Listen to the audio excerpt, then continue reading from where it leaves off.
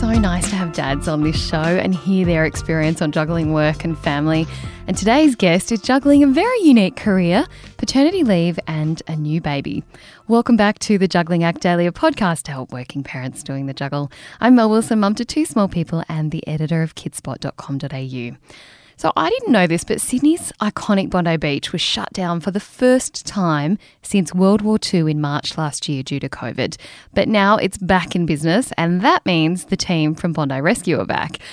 I cannot believe that this show is in its 16th season now, and obviously there have been a lot of changes on and off the screen.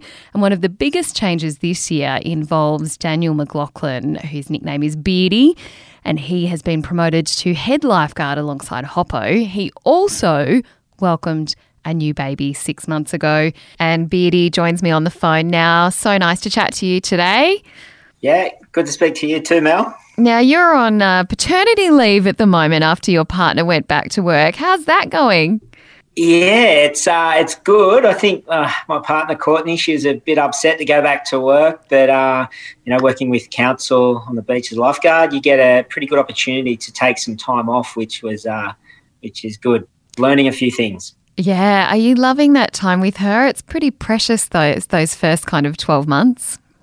Yeah, it is. I'm really lucky because we work 12-hour shifts on the beach. So when I went back to work after that initial 2 weeks off, I didn't see her. She was asleep by the time I got home, and I only really saw her to wake her up and do the midnight feeds, and I was back at work at 6 a.m. So to have this time now is pretty special. Absolutely. And speaking of work, congratulations on the promotion. That's pretty exciting. Yeah, really exciting. Last year, end of last year, I was promoted to, 2019, I was promoted to coordinator. So after 19 years of feet in the sand, water's edge work, I was pulled off the beach and bet at 50-50 now, office and the beach. Yeah, so I was going to ask you, what does that mean? Are you now sitting back and bossing people around, or it sounds like there's a bit of a mixture of both? Yeah, a little bit of both. I think as a team leader, I boss people around a bit more than I do now. As a coordinator, you're more supporting the team and the needs that we need to operate as a service. So all the ordering, doing the rosters, the paperwork, timesheets, just making sure we continue to function and, support the team and the staff where they need it. It's funny, do you find going from work when you're in a leadership role and you're kind of making decisions and putting out spot fires, and then you go home to this little dictator and suddenly you're the one who's kind of being bossed around in a way? I mean, she's probably not quite old enough yet, but it's coming. I can tell you it's coming. Oh, given both me and my partners our personality, I think we're in for a bit of our own medicine, I think. Yeah, look, it's a huge adjustment. I'm 40, so first child when I'm 40. I wasn't even thinking about that 20 years ago when I started, and even at 30, I'd call myself not selfish, but I had my own sort of patterns. And 10 years later, we're lucky enough to have a little baby, which has totally changed our whole life, the way we look at things. It's changed me as a person, 100%. Is that her in the background? That is definitely her in the background. She's got good lungs. She'll be a good swimmer. I think she's just woken up. She must have good lungs. We're going to be in for it because she's about 20 metres away, the other end of the house. Oh, my God. I thought I came far enough away from her because she's just woken up. That's hilarious. You guys are in so much trouble, my word. Look, you touched on working those unusual hours, and I know that was hard initially because you weren't really seeing her. How have you guys gone about sort of juggling a new baby and the work commitments from you and your partner? Has that been complicated to work out? Oh, look, we had Marlo right in the middle of COVID.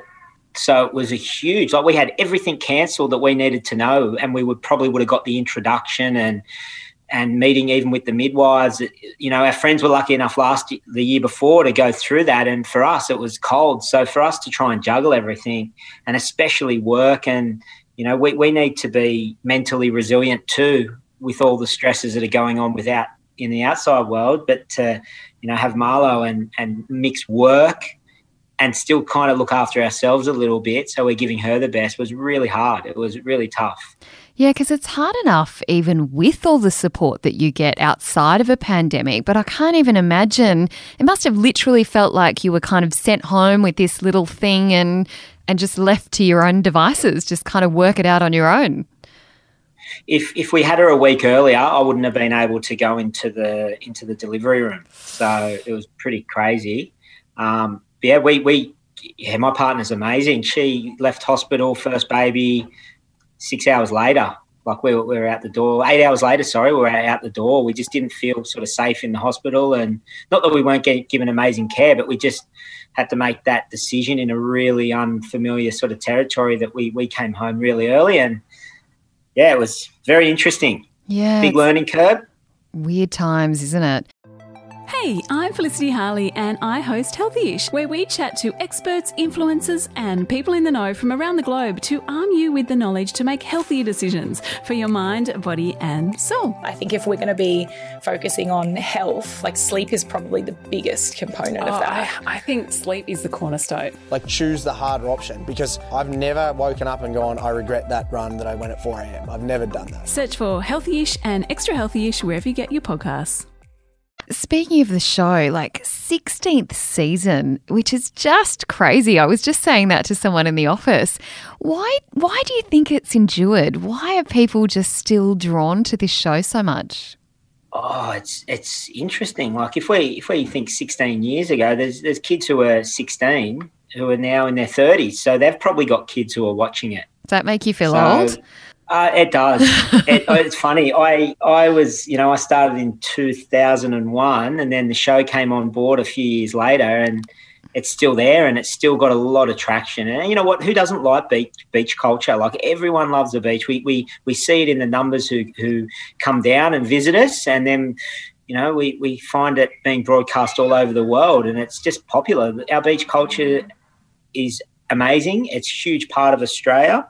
And yeah, I think it's going to continue to get a bit of traction. Even though some similar things happen, shows sort of based around, people being rescued, the funny things that happen. It's always something different though, which is interesting. Yeah, it is a very unique culture and a very unique country, that's for sure. I know the beach got closed in March last year, and then you guys kind of worked during a pandemic, which is just so hard to process. But what did that actually mean for you guys on the beach? How different were things?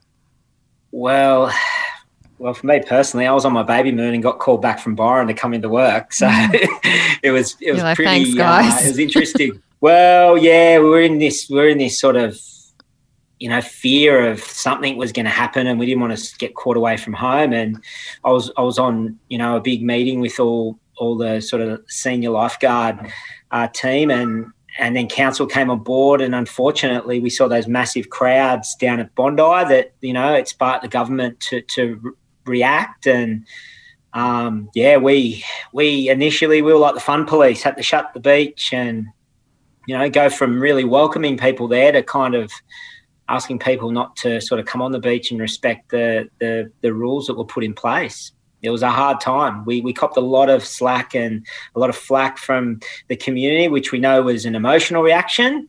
And we got thick skin down there. We know what it's like. And yeah, we just had to work through it like everyone else did. So yeah, we did our best. At the end of the day, you're trying to protect people, and I guess this is just a different way of trying to keep them safe. But speaking of emotions, I mean, you must see and have to deal with some intense stuff like anyone who works in those kind of emergency services fields.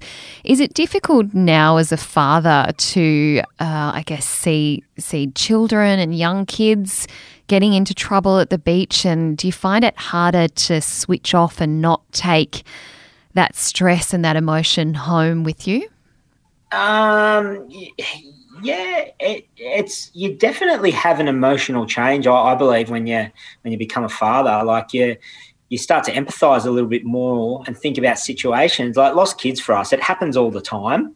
So it's not like we're playing the situation down, but we just know that we always find them. We've got a good process in place, but I now feel for the parents that come up and they're really worked up and in tears and hyped up, and they might not think that we care, but we do. It's just that we're used to it. But I totally get and show empathy towards that situation, because, you know, you become a father, you're doing your best to look after your children, or a parent just in that. And, you know, that responsibility, you wear it quite close. And I think that you just got to show a little bit of empathy. I'd say that's one of the biggest lessons I've learned over the last sort of, 6 to 8 months. Yep. Do you think it's made you a better lifeguard, or do you think it's made you approach the job in a different way? Oh, totally. You approach it differently. You know, you like, honestly, I used to get out on my motorbike and ride my motorbike. I was go away camping on my own, but you can't do that anymore. I've got to look after myself so I can look after my family. So it's totally changed me. It's changed me as a person, and for good. You know, transitioned, I'd like to say, into an adult, even though I'm 40, but, you know, we're pretty young mindset. We're pretty, yeah. Well, look, we've got a pretty young team, and I think working in that environment, it keeps you young, because we're always active, we're always moving, we've got to keep the humour up because of the things that happen. So, yeah, I just think late bloomer, like you said. It sounds like you've got a busy time there now, lots going on, so we'll let you go. But Beardy, thank you so much for sharing your new journey as a dad and all the things that are going on in the new season. I can't wait to see it. So exciting. It is back on our screens on Thursday nights at 7:30 on 10. And Win, thanks so much for joining us today. Not a problem. Pleasure to be on the podcast. That is all from us today. Please make sure you subscribe, rate, review, share the love, tell your friends, join our Facebook group. It is called Working Mums Australia. Stay safe, jugglers. Stay kind. I'll chat to you tomorrow.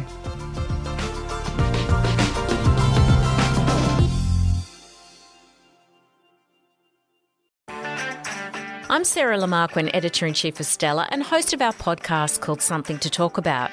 Every weekend we publish a new episode where you'll hear compelling personalities, strong opinions and thought-provoking conversations. I wanted to be able to do it in my time when I was ready and speak my truth when I was ready. The topic of when do I become a mum, that is in my mind 24/7. Search for Something to Talk About wherever you listen to your podcasts.